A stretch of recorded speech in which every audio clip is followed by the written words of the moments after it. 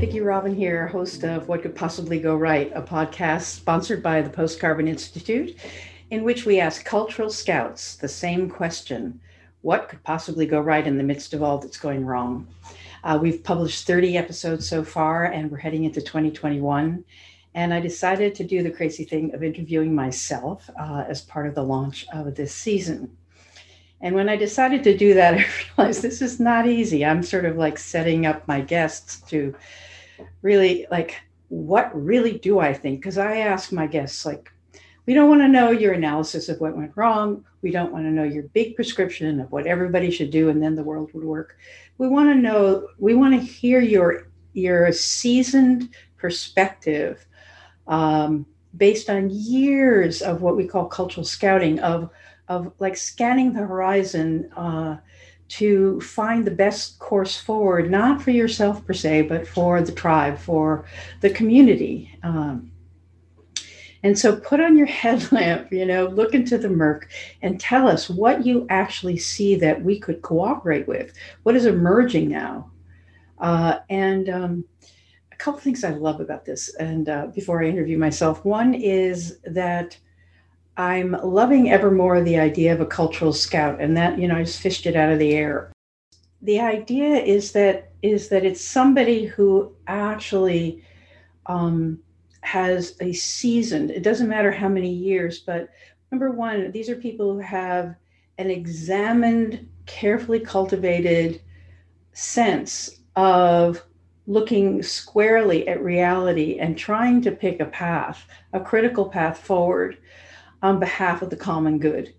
And so it's a kind of attention both to what's arising and to the needs of the people or the needs of the planet. So and then also I noticed that these are people, when you think of a scout, you think of like a mountaintop, or like a hill.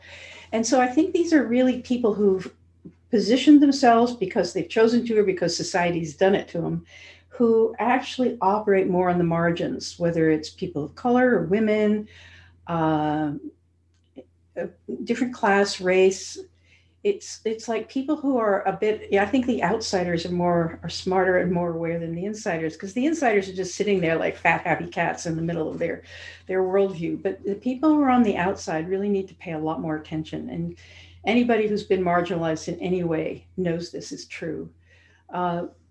So basically, they've made a concerted effort to see clearly. They have been positioned on the margins of society by choice or by prejudice or class or whatever. And they have a certain fluidity. There's a sort of a self-reflective consciousness where you think you see clearly, you form your own opinion. It's not that you're second guessing or doubting yourself. It's like you try on a range of perspectives so that you're not just locked into like, how can I move the thing that I think is most important forward? So it's a particular kind of person. And I think that scouting is a learnable skill. So I love that about this. And I love the quality of the question, which is another thing just popped out. This question, like, what could possibly go right? And people see it as hope, and it does have something to do with hope. They see it as positivity, and it has something to do with positivity. But I see it as sort of expectancy without expectation.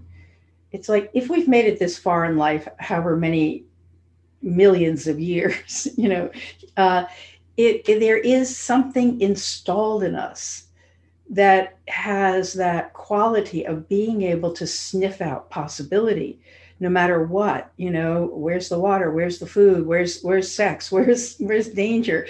And so we have that sense, we have a sense of the future and a sense of possibility. So it's not the hairs on the back of your neck, although that's probably part of the sensing. Yeah, we've made it this far. So it means that we have a sense of the future. And cultural scouts, I think, have an educated sense of the future.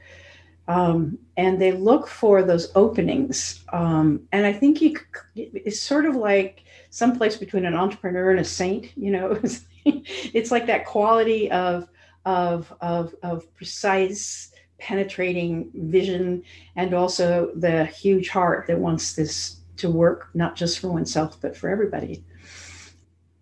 There's always something arising to cooperate with. And in this past year, I think this has been, in some ways, the toughest year that many of us have had in decades, really decades. And it's like one thing after another, but really it's just been a destabilizing year, which is why I chose to do this podcast and consult with people who I consider cultural scouts, who I turn to see more clearly, and ask them what they see, and eventually decided, in partnership with the Post Carbon Institute, to keep publishing these, because I presume that all of you are also making a good faith effort to create a picture in your mind of what's going on and what the clear choices are, and I think it's even harder when you're working against things that look like catastrophes. When everything is going well, it's so easy to be cheerful and creative. But when you've got a definite headwind, which is the pandemic and the racial justice uprising and the insane election process in the United States, and I mean, we've just been in a traumatizing time. The things that were predictable are not predictable. I'm recording this right now as Texas is experiencing the result of having a "Don't Tread on Me" energy system, where they weren't hooked into the grid. They couldn't borrow a cup of energy from elsewhere. And so, I mean, but that's just one of the instabilities. I could be recording at a time when there was a fire someplace, or a hurricane, or some aging infrastructure suddenly collapses. I mean, this is the time we're in. We're groaning at the edges. And of course, the climate disruption, now that in the United States, the election whole process has been completed. We have a new president, and who's making what I consider sane decisions, and is recognizing that we're up against it in terms of climate change. And so instability are us. So anyway, it's a way of being with what is arising. So what could possibly go right? Asking cultural scouts. So now, Vicki, we're going to ask you. Okay, Vicki, in the midst of all it is going wrong, what could possibly go right? Yeah, I want to start talking a little bit about what I learned from my guests, my 30 guests so far. Some of the things that were really jumped out at me, that have been informing my perspective. It's sort of like part of how I'm educating my capacity as a cultural scout, is like synthesizing what I've heard from my guests. And one of the things I would say is that a lot of them, it all comes down. I mean, there's something in there where justice is the sort of the keystone or the linchpin. It's really interesting, the word justice, because it has a meaning in it of aligning, of a proper alignment of elements. You justify the edge of a page, you justify the margins. So there is something about not too much, not too little, just right. There's a Goldilocks quality to justice, that a place for everything and everything in its place is what my mother used to tell me. If you could see behind the screen, I didn't learn it. But it's a quality of just rightness. And that we are so far out of balance with a system that privileges money, finance, accounting, oil. We live in a system that is extremely hard to do anything if it violates the tenets of the basic religion, which is money and capitalism, and the fact that money makes money, the financialization of the living world. So because that sits in the middle. Injustice is everywhere. The other elements that belong in a living world, the world that we were born into, and the other elements that belong here do not have any space to breathe. Really, they can't breathe. So it's racial justice for sure, and that's come to the top of the list in this last year, as well it should. And I think there's a lot of truth telling going on. We're doing the truth part. Maybe eventually we'll do the reconciliation, but uh, it's just beautiful how much truth is coming out, and how much, if you can tolerate it, how much what privileged white people are discovering how blind we've been. So the racial justice piece, and there's also the economic justice piece. And it's, if there's anything that is sort of more telling, it's that the Trump's tax breaks advantaged those with wealth, and looked like it was like a little, a few breadcrumbs to the middle class, but those breadcrumbs are being scooped up now. So the level of economic injustice is it's so extreme that I think that people are now like staying home and staying put and staying in your lane is getting to be less safe than protest. I just, you can start to see it. People were wondering, why are the people in the United States not out in the streets? And we're starting to be. And of course, we had the storming of the Capitol, and that was one subset of people storming the halls of power because they have a felt sense that something is not right. But there's plenty that's not right, and I don't particularly consider that their analysis of what's rotten in the state of Denmark is correct, or that their actions are correct. But it's like the pressure is getting us out there because the injustice, the economic injustice, the injustice of like access to resources and opportunity it's like pulled our society apart.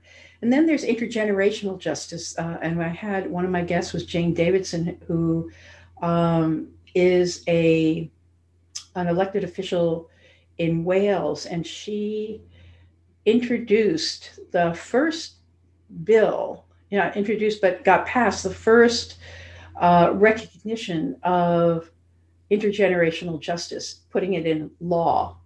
And that's what sustainable development is. It's like meeting the needs of the current generation without compromising the ability of future generations to meet their needs. That's justice. And basically, it's like, back when I used to live on the road, you'd see these campers, that had the bumper sticker, "I'm spending my children's inheritance." And it's sort of basically that's what we're doing.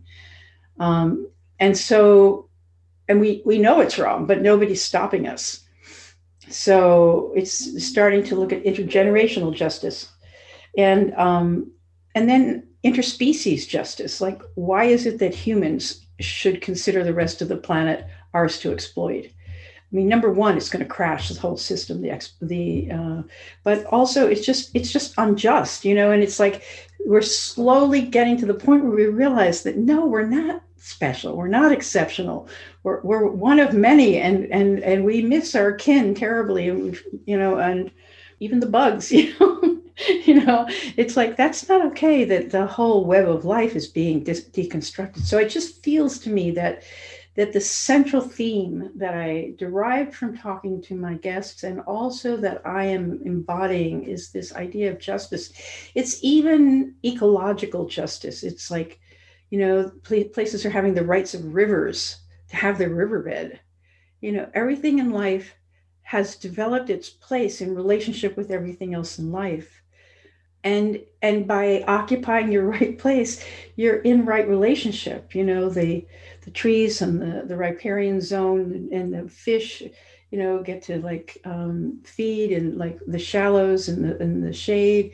There's all the things fit together, and so there's a quality of not like humans just keep your mitts off everything, but there's a quality of ecological justice. So I found that very inspiring and really actionable. It's a way that it's a frame I can use to look through things. And then that's the other thing, is that it was just so clear that people were I could hear not only what they were saying, but the frameworks th- through which they were viewing the world. And as I said, I think cultural scouts are sort of framework literate. They're framework fluid. They can put on many frames. They can put on a secular frame and a religious frame. They're not stuck in one framework. I think a lot of times people who are very positional and reactionary are stuck in one frame, and their frame has to be right, or else their whole world collapses because they don't have anything else. So I really heard, like frameworks of trauma, and personal trauma and intergenerational trauma. And looking through that frame, you see the world in a particular way, or values, what you say is important. That's a framework. Or history, like Heather Cox Richardson is so interesting because I've been listening to her all year. And she is educating me on the frame of American history, what American history has really been about, according to Heather. Uh, and I didn't have that frame. I just had sort of eighth grade history. I didn't have an educated frame. Um, and then it helped me see that I have frames, and I'm really challenging myself. Part of this year has been, pick your favorite media and call every other outlet fake news. But I'm pretty wedded to my mainstream media, my liberal media, with, sprinkled with Amy Goodman and Truth Out. I have my lefty things, and I have some things I check the Wall Street Journal. So I have this sort of news preferential frame. And I'm not saying that any, Breitbart is just as good as the New York Times. It is not. I think one of the things about listening to the cultural scouts is that I have increased my literacy. I've increased the lenses that I can look through. It's like my seeing is more refined because I can see through all these different frameworks. What do I see emerging? I really, one of the things I would say is that as unpleasant as it is, uh, the breakdowns are so necessary. We cling to our frameworks. We cling to, who I am and where I live and who my family is and who my friends are and who my enemies are and, what I eat. We cling to our habitual way of life until it is untenable. And life generally, the financialization of life is untenable. It is leading us to ruin. And it has to become untenable. And it this is not punishment. This is not, I don't, my frame is not, this is Gaia kicking us in the butt. This is just, we are at the end of a story, and the you know the emperor has no clothes now, and we are seeing it. And the emperor is going to fight for power. But the more truth we can see, as painful as it is, the more we're going to be able to be cultural scouts, is in to recognize what is arising that we can cooperate with. I'm not like ghoulish, like, yay, it's falling apart. But I am very grateful for this. And I'm very grateful that I think, people have gotten very political, at least in the United States. I feel like we were on sort of cruise control on politics, opinionated, but not really in the game. And I think this last year we've seen we have to be in the game. And it's not necessarily a battle of good and evil or left and right. It is reclaiming our agency as citizens, and that we have a say in how we run our collective lives. And we're either going to get there through beating each other up, or we'll get there through the tough process of politics. And politics is like a trailing edge. It's like 20 years after something should happen, it does happen through politics. But nonetheless, we cannot sit on the sidelines anymore. So I'm just very heartened by that. And I think I'm getting more sophisticated. I think I'm able to pay attention to politics without wanting to scream. I'm working hard on it. You can ask any of my friends. So I think that is something that is going right. And I think you know, I have all sorts of dystopian ideas and personal pain around the shutting down of socializing in our society. A society is social. You know, we're social animals. I learn through being with other people. And so God bless we have Zoom and all this stuff. But I long for a return to the streets and being bumping into one another. There's been a benefit, and I'm not sure how it's going to play out, because the benefit is that you probably are having the same experience, that you show up on a Zoom call and there's 100 people and they're from all over the world. We're suddenly talk about framework literacy. We're suddenly being able to to see through so many different eyes, not just the eyes of the people who are right around us. I think that is having a positive effect.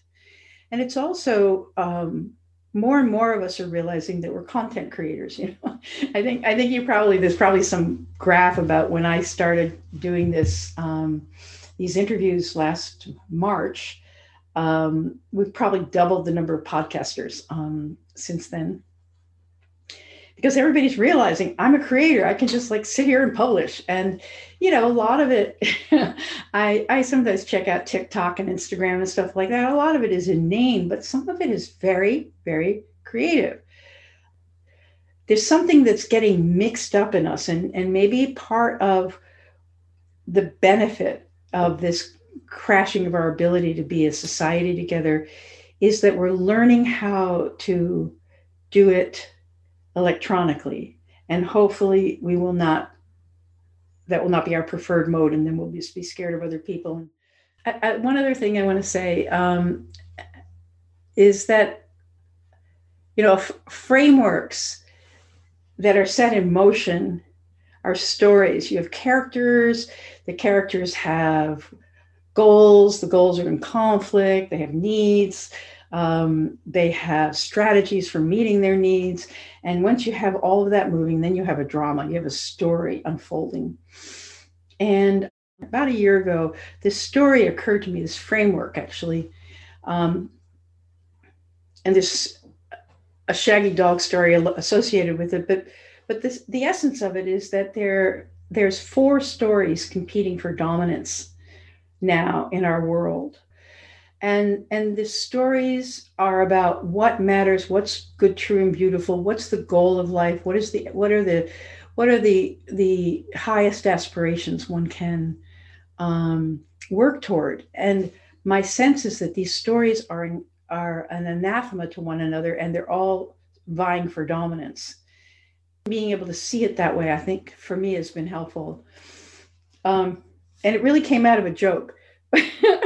Of, like, you know, somebody said this joke about, after the rapture, can I have your car? You know, the rapture is when the saved souls are going to be swept up to heaven, and the rest of us sinners will be left behind. But the goal, so the goal of that religious story is that the world is a mortal coil. It is a vale of tears. It is a cesspool of sin. And we work our way through it, and we try to save ourselves through our religion, and so that we can go to heaven. And heaven is where all the good stuff is. So then that makes, like, you know, daily life is just, the struggles of daily life are simply sort of like an obstacle course to prove that you're good, and so you can get to heaven. And I'm not trying to be dismissive of anybody's religion. It's just framing it now.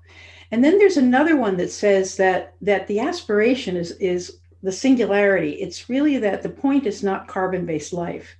The point is intelligence. And so as intelligence is replicated and actually improved in silicon-based silicon, then you don't have to have agriculture, you don't have to have bathrooms. You know, there's a lot of things that fall away that we may have a sort of a sentimental feeling about.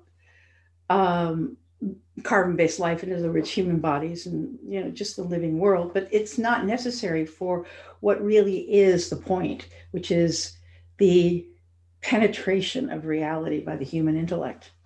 So that's one story, and that's really not that's sort of in conflict with this other story. And then there's the third story is that the future's in the stars, not in heaven, not in the singularity, but in the stars. That basically it's the story of enterprise. Like the avatar would be Elon Musk, if you will. That basically the adventure is the human progress. Human progress is the adventure. And then the fourth story is the story I live, really, which is this is heaven. Gaia is heaven. We live in the garden, and the only thing that expels us from the garden is the unwillingness to experience ourselves as part of it. So we have these four stories, and if you think about it, like the Elon Musk story, or the AI story, or the Rapture stories are all stories that treat what I consider the living world as a dead or degraded object to be rejected or transcended. And so a lot of the upset and the activism I do is to protect the living world. I mean, the story of progress, that's an anathema. We're in the way of that. It's like Keystone Pipeline, all the pipelines, that makes sense in the story of progress, and it makes no sense in the story of Gaia. So all these stories are in conflict. And I think it's just, to me, I think that what's happening now in part is that these stories are becoming evident, and the conflict between them is becoming evident. And, sustainable development, way back in the 1980s, the term was coined to talk about that intersection of this sort of crash course between economic growth and ecological integrity and human well-being. So all the way back in the 80s, we recognized that we're on this collision course. And these stories to me help me see that some way, if you want to talk about we have to learn to live together, how do these stories reconcile? How do the characters in this story get their needs met in the presence of the other characters? And there's no vanquishing anybody and having it be whole. So with that, yeah, so what could possibly go right is, I think it's, if you want to use a religious term, it's a time of revelation, and it's a time of the apocalypse. And the apocalypse really is, not to be like uber religious about it, but the apocalypse is the unveiling. It is the unveiling of the darkness inside the systems that support our lives, whether we consciously or unconsciously cooperate with them. So what could possibly go right is that we become more conscious. And what could possibly go right is that what could possibly go right flourishes, so that we can keep providing you with these different facets of perspectives, these different perspectives on reality, so that you can stand in the middle of all of this wisdom and make better choices for yourself, to see more clearly, to act more courageously in service to the common good. Thank you. Hey, thanks for listening. Don't forget to subscribe and leave us a 5-star review, which will help this hopeful message get out to more people. And check out the Post Carbon Institute website for show notes and for more guest information. Thanks to all our donors for their support. Thanks also to Cher Miller, Amy Boeringrud, and Clara Winter at Post Carbon Institute, plus production assistant Michelle Wigg from frugalityandfreedom.com.